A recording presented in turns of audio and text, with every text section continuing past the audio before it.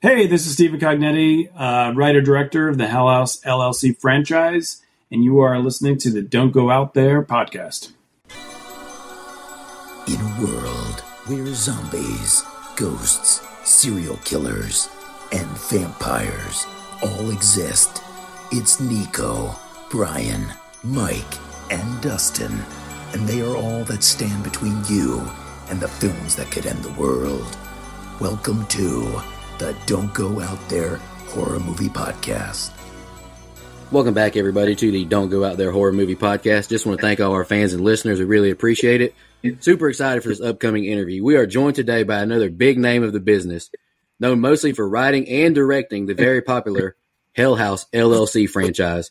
We are very excited to have on Mr. Stephen Cognetti. Thank you so much for joining us. How are you doing today, sir? Excellent. Thanks for having me on, guys. It's our pleasure.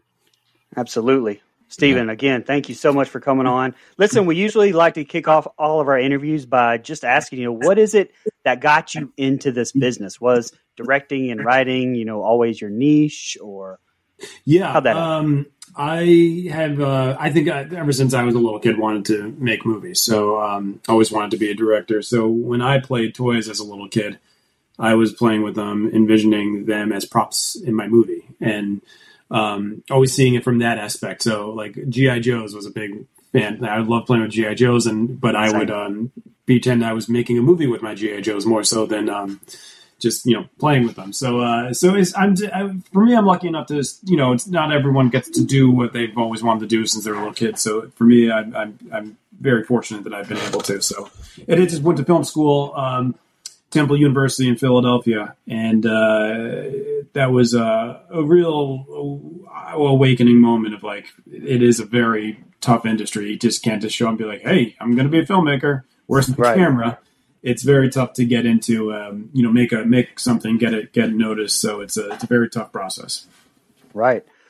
So just kind of talk to me a little bit about the found footage genre, as a whole. If I'm not mistaken, you've made comments about shooting a found footage movie being a blessing and a curse. And, from everything from the budget, camera angles, everything in between. Can you talk a little bit about that? So, because we're very indie, the Hell House movies, don't have a big budget. So when I say blessing and a curse, it works to our advantage that we are able to shoot on a budget, a found footage movie. But the curse part is that I don't really then get to have the coverage I want, that I would want from a traditional narrative film, where I get to approach a scare and say, hey, I want to shoot this from, angle 1 through 6, cameras A, B, C, and D and on. So I'm locked into one position for each scare.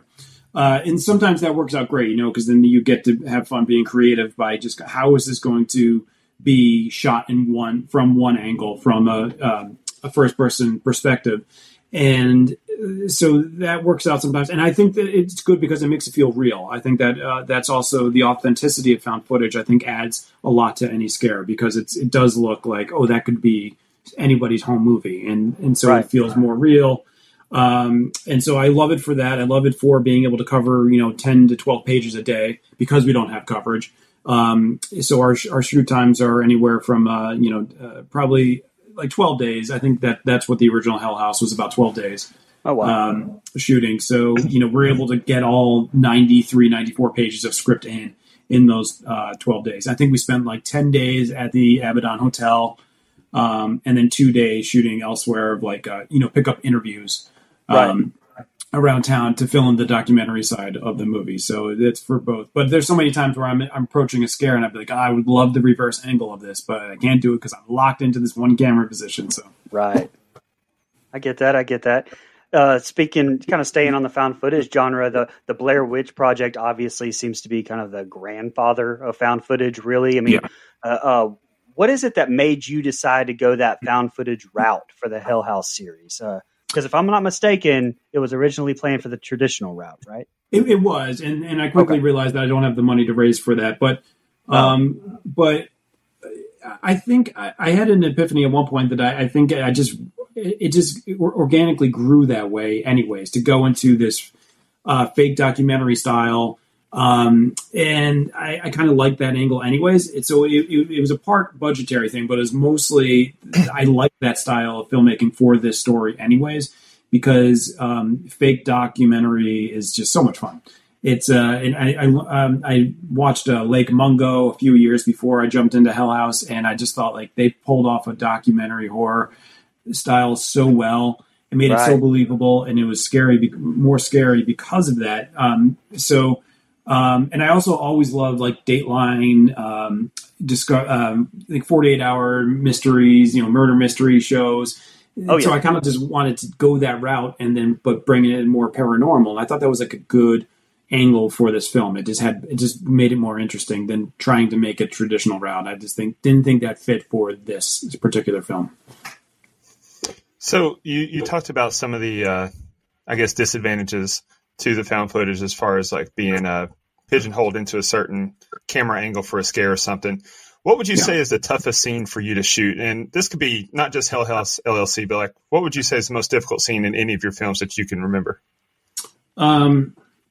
So I'll go with what has been released, because I do have another film that's traditional narrative, not found footage, that's going to be released hopefully sometime in 2024. But nice. I was sticking to the found footage films that people know of already. A few come to mind, but I think the opening of the original film with the chaos and the tour goers, I think that just was challenging because there's just so many moving pieces on that, so many extras. We had to coordinate everything with the fire trucks and the ambulances, everything rolling up at the same time. Right. That was just we had this film contained people inside a house that was easier because, we have our set actors and we have all the haunt gags. But when you bring in a scene that just has so many pieces to it, things just get a little bit more complicated. But we had so many good people working on the film, organizing everybody. The fire department was so they were just willing to just hang out and say, sure, we'll do another take. And, to get them to do multiple takes, pull the truck all the way down the road and to come down on our signal. We had air horns as signals. And when I was running out of the hotel with the camera, that the air horn would go off, and that's when they knew to pull it. So there's that perfect meetup spot when I got to the gates. So for all that, I think for the logistics, that was the hardest scene. Right. But one other scene comes to mind, and that was in Hell House 3, is when Russell introduces Jessica Vanessa to all the crew that's in Insomnia, and there's this. I like the scene because I think it was funny, and I love all those actors. They're so funny and so good at what they did. But there were so many different angles to cover that from, because they all had their own cameras.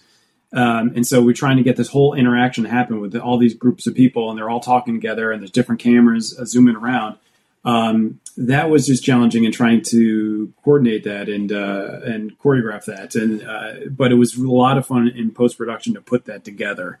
I love those actors in Hell House 3 so much because they were all just like comedic in their own way. So I just had a lot of fun with that scene and cutting it together. But just like when we were blocking it and rehearsing it, it was just like, there's 15 of us in this small dining room of the Abaddon Hotel, and just everyone had lines and it was bouncing all around, and to try to figure out which camera should be going where, and when that was a little challenging, but it came out well, I think. Yeah, absolutely, for sure. Steven, I'm looking forward to hearing this story. That clown has become the face of the Hell House franchise, and I've heard in other interviews you've done about the cluster, or dare I say, circus, of a situation that led to actually getting that mask. Would you mind sharing with our audience and my fellow co-host how you actually got that clown mask and how it came to fruition? Yeah. So I knew going into it that I wanted the clown, the main Hell House clown in the original film, that clown mask, just to be very minimalist. I think clowns aren't scary when you start getting into, the bushy hair, the nose. Then it's just too much.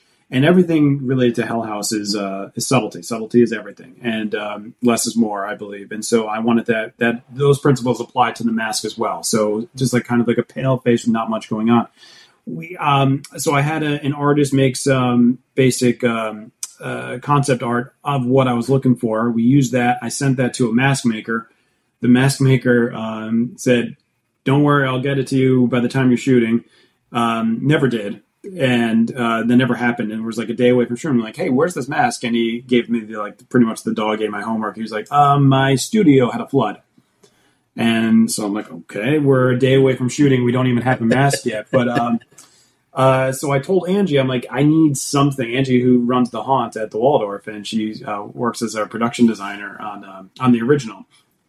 And so she actually found something close enough to what I was looking for. It was a blank enough of canvas of a mask that we could then our makeup artist can add the blood and do other things to it to match my concept art. So I think that worked out better because that mask, it was an old mask that she pulled out that she hadn't used. It already had some weathering to it, some age to it.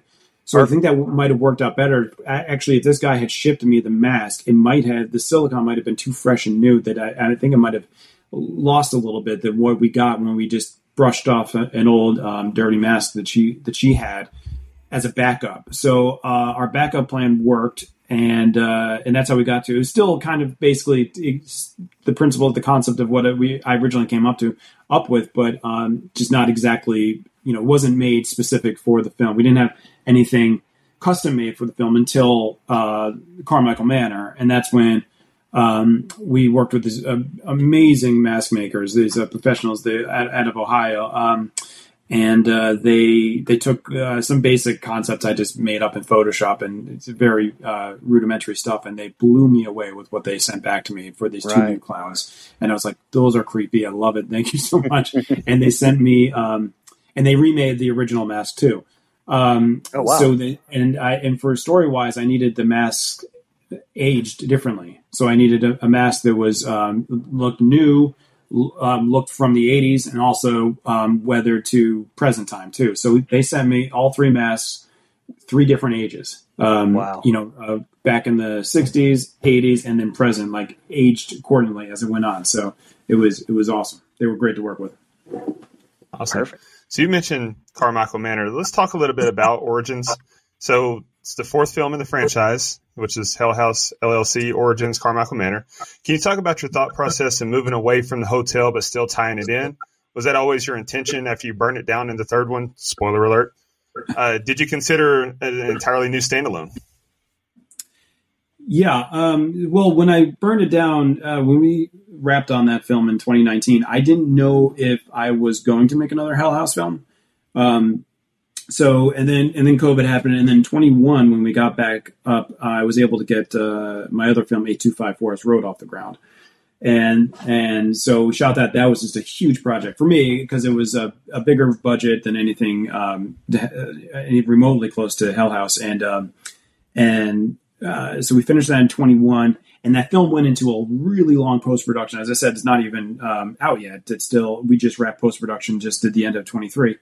And, but in that time, in between 21 and 23, I was getting antsy and I wanted to work on something. And I said, if I'm going to do something in the world of Hell House, I don't want to do anything in the hotel again because I burned it down for a reason. I was done with the story there as it related to the hotel itself. And I just think, from writing purposes, it had gone stale for me. I was finding it hard to come up with unique scares in that environment because we'd done 3 movies in there already. And I said, if I do anything in Hell House, I just want it to be its own standalone. And I think that was going to help in terms of coming up with fun scares and new storylines. And so that's when it just came to me one time that I wanted to do something in the childhood home of Patrick Carmichael, and then explore his story more. And then I came up with the subtitle, Carmichael Manor, and then I was like, well, now I got to find a manor, painted myself into a corner there. But luckily, we found a manor that I think fit the story perfectly, and it worked out very well. It's near to where I live, which is in Scranton, Pennsylvania. So it was a lot of fun to be able to film locally.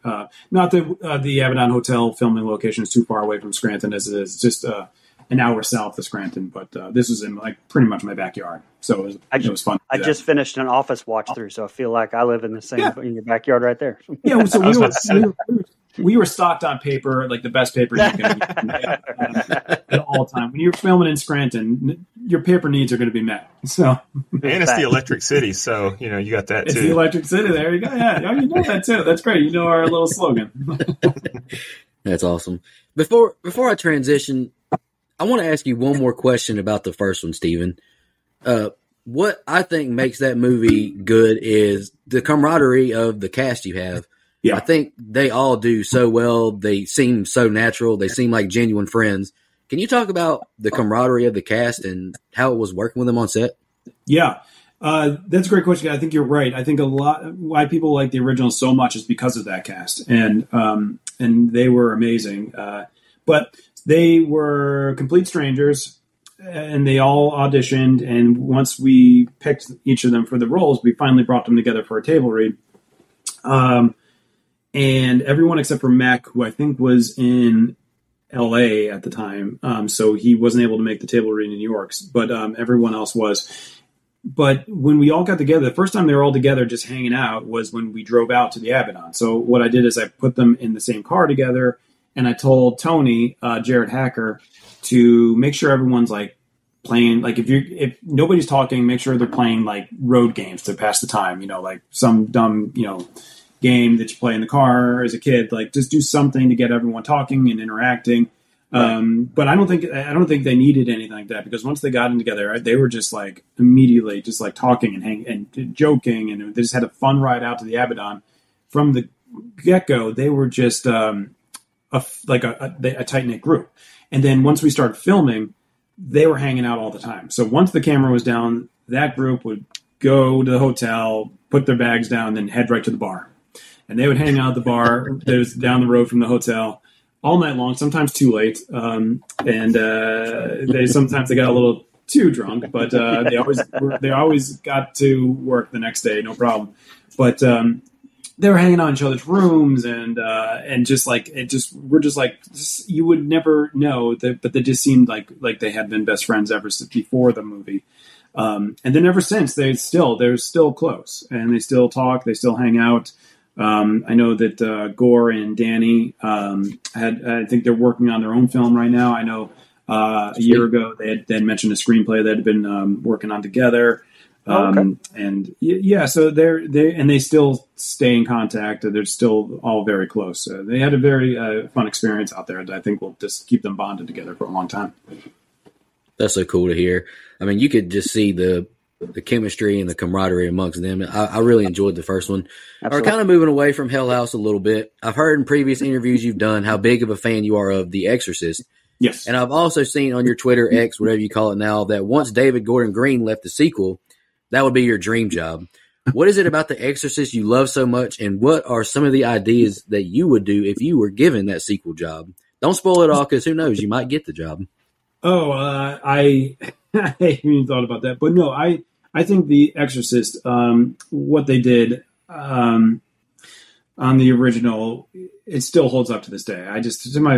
For me, it's the greatest horror film ever made. And it was just shot so beautifully. The score was so simple but perfect. And, the acting, you could say everything about it. It's just like, it's filmmaking. It's just like the best of filmmaking, and it's horror filmmaking. And it's filmmaking that, they paid attention to every frame, and that's what good filmmaking is. But it was in horror, so I have such that film to me is like, I think what got me into horror is the thing that scared me the most when I was a little kid, and so I just whenever I make a new film, I always just want to say let's try to make this as scary as The Exorcist.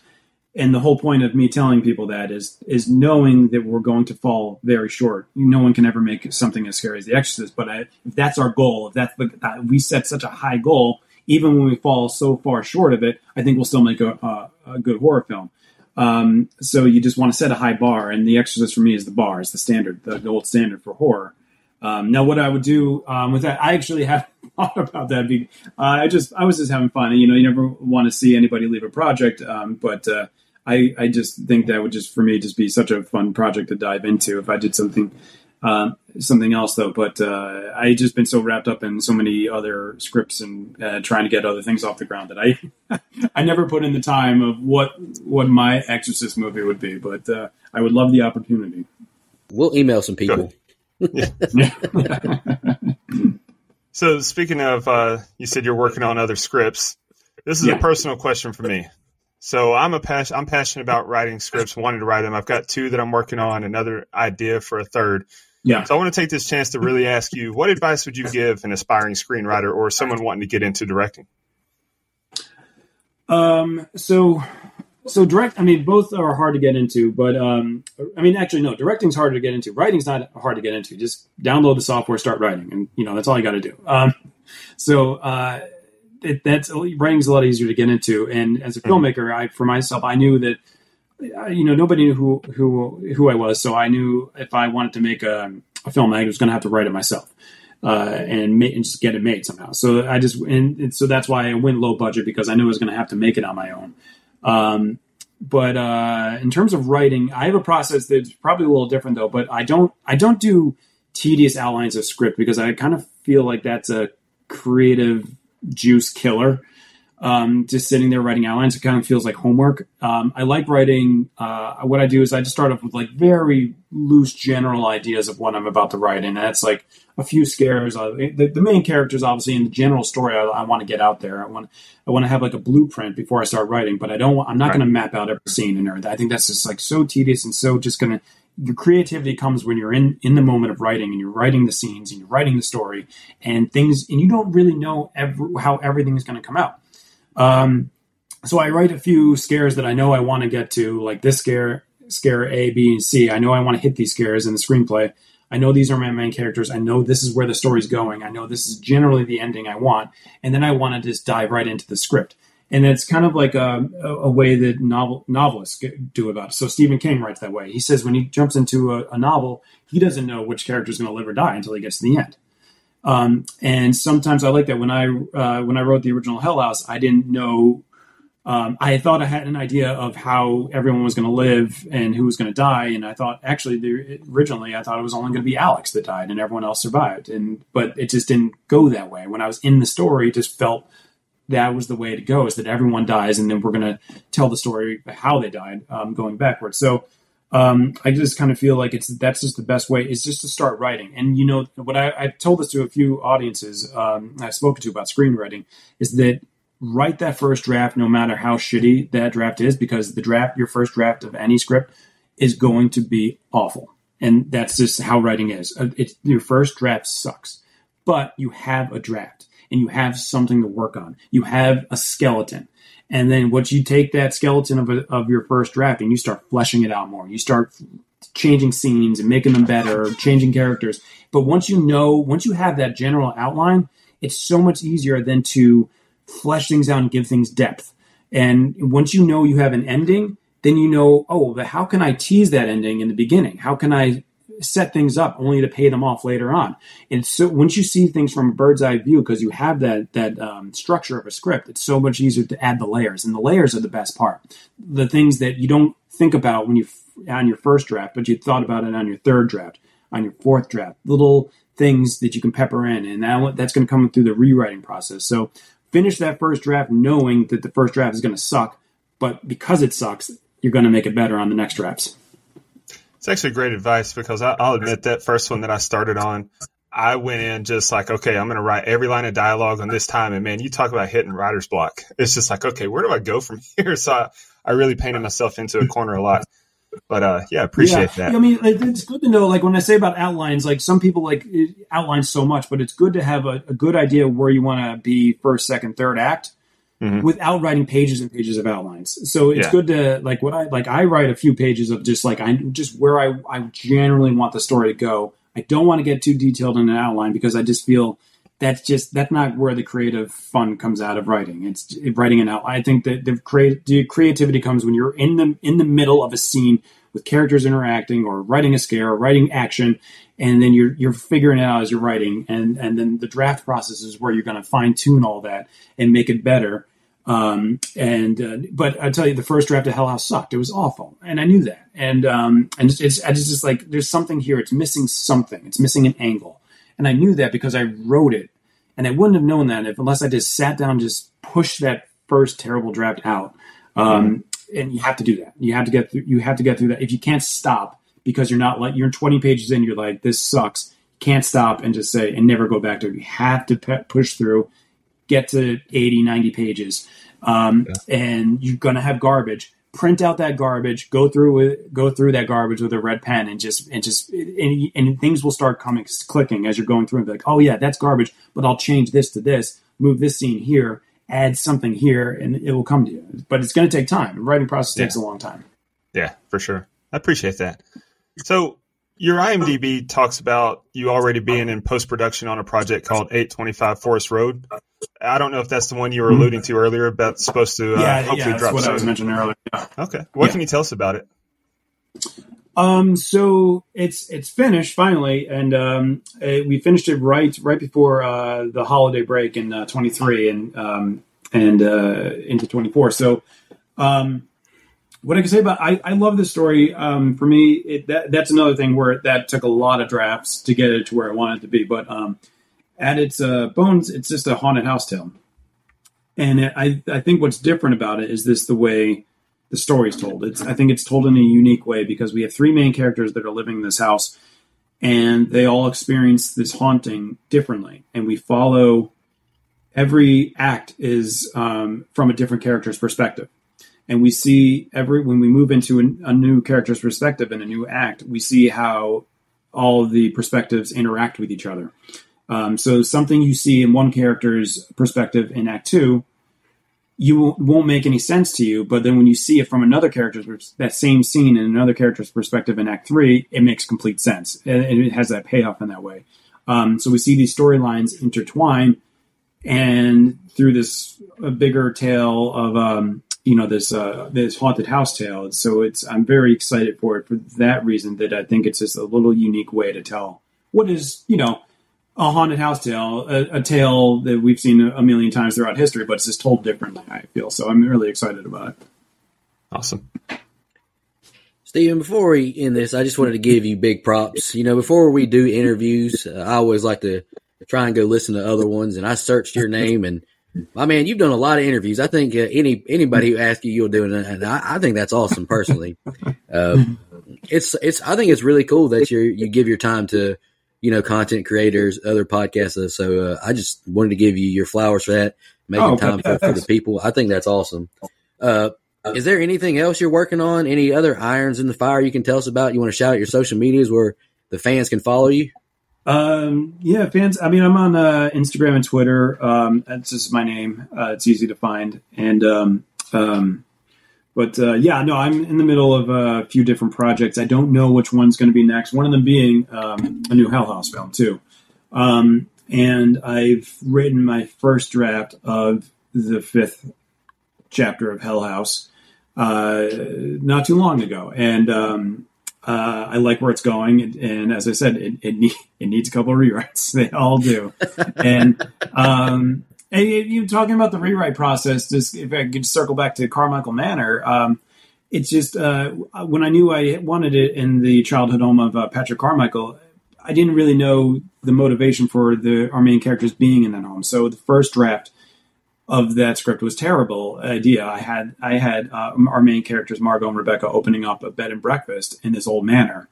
And that's why their motivation for being there in the manor was that they had bought it at a steal. And I was like, I don't really like that angle, why they're in the manor. I want something else. And it just rewriting came to this angle. I got Margot's history. I got deeper into Margot's history and her ties to everything through the rewriting process and adding the layers there. And that was a fun writing process, the Carmichael Manor. And I'm having a lot of fun doing the same thing in the 5th film right now too. I don't know if that's what I'm going to be making next though, because I got some other projects that I'm trying to get off the ground as well. But that's pretty much what I'm working on now, and that's about it. It's just right now the writing process. It's just writing different projects, seeing which one is going to get made, what we're going to be doing next, and I don't know. But the writing part is always the fun part of it. Is the dullest part because I'm just sitting in my office all day writing and thinking and then writing and then thinking, and that's just. And that's why I like doing podcasts, because I'm like, no, I need to talk to someone. Awesome. Yeah. Hey, before we let you go, when you get writer's block, what do you like to do to get out of writer's block? You got any habits or? Yeah, no. What I always actually find is really good for that is I would say taking a walk, or I like to run, so a jog really does that for me. When I was living in New York City, when I was on the original Hell House, the long subway rides I would have in between work, back and forth, like just being on that subway, I was just in this confined space, just lost in my thoughts, and things would click on that ride. And even in the edit process, when I was having trouble editing the original Hell House, I was like, these scenes aren't connecting. How do I make this work? And on that subway drive, I'd be like, it would come to me, like I could click. And so, and I think it's the same thing, just taking the long walk, being in your own thoughts while in motion. That always helps. And so right now, like when I'm stuck on something, I'm not just going to sit in my chair and think about it. I'm going to go take a walk, or I'm going to go for a run, and just, think on it on that run. And it might not click the first time. And never get frustrated if it doesn't click. Sometimes it will be a week or 2 weeks before that missing thing that you're looking for clicks, but it will eventually click if you give it time. And just getting out and doing things, not forcing it. When you try to sit down and force it, it's not going to come. But if you're just out organically doing things, just running, walking, interacting with people, it's going to click. And that's how it always has come to me. Obviously, everyone's different; they have their own things, but that's how it always worked for me. I'll tell you what doesn't work for me is turning on the TV, because I'm like, ooh, that gives me an idea. Then I write something like, I just plagiarized. What am I doing? So, can't do that.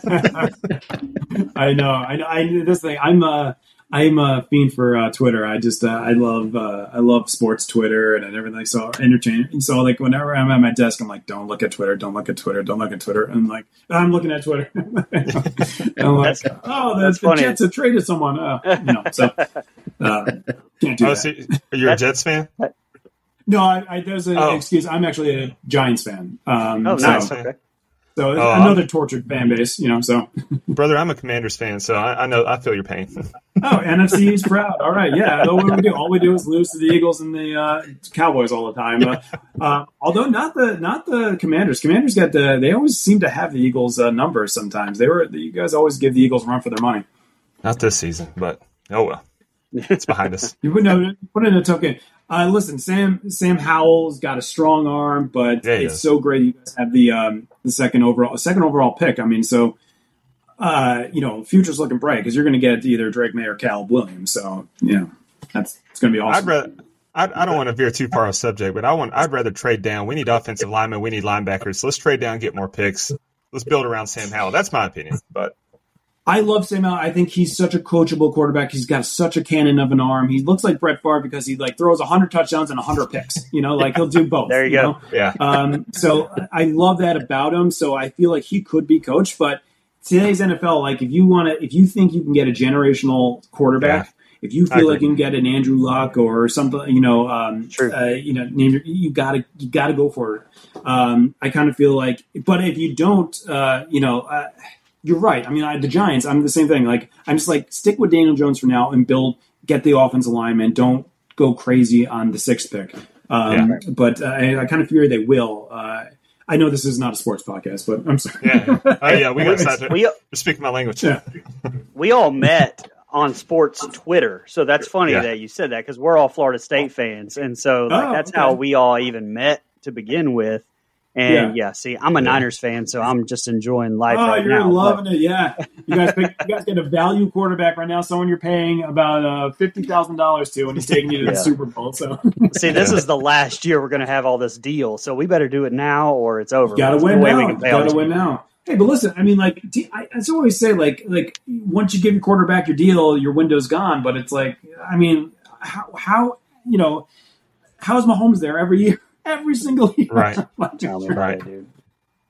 It's crazy. But Brock Purdy. I love Brock Purdy. He's like, you could tell he's not a fluke. He could tell he moves around like the pocket like Brady. He's got a strong arm. It's just you could just tell he's just smart. He delivers the ball really well. So all this talk about like, oh, he's in a system. No, he's good. Absolutely. Yeah. No doubt. Who are you picking to win the Super Bowl? Before we let you go. I'm going with the Niners because I feel like KC it's going to catch up with them because they played so poorly all throughout the year, such stale football, and they got in obviously. But when Mahomes hits the playoffs, he hits the playoffs and he just goes and he wins and he wins and he wins. But I feel like that's going to catch up with them at some point because they're playing above where they played in the regular season right now, and I feel like it's going to catch up with them at some point. I think it's going to happen against the Niners defense. But the Niners defense could get picked apart, like surprisingly, a little bit during the playoffs too. That's surprising. And KC's defense. Listen, KC is in the Super Bowl for one reason only, and that is that play that Chris Jones made when he pushed through that line and just to knock Buffalo Bills quarterback Josh Allen's arm just enough that he didn't make that deep pass and where he had the guy wide open in the end zone on that drive where he knocked it a little bit. That ball came up short. If they didn't make that penetrating drive, that's a touchdown. Yep. And Buffalo's moving on. I don't know what happens when Buffalo moves on, but so like KC's defense is no joke either. So I'm really interested to see. I really hope Purdy shows up to knock the naysayers down. That he can play. He'll play against a good defense and put up a good game. But I'm going with the Niners. Christian McCaffrey's just a lights out player. Love that guy. Phenomenal. I can't believe he's doing what he's doing. He's just such a workhorse. But it's going to be good. I mean, I don't have a team in the Super Bowl. I just want a good game. And I know as a Niners fan, you just want blowout. The Niners get the win. Listen, we had an embarrassment of riches in the 80s and 90s, but I have watched them the last 12 years lose 2 Super Bowls, one to the Chiefs, and I'm sick of seeing them lose the Super Bowl. I would like to see them win one now.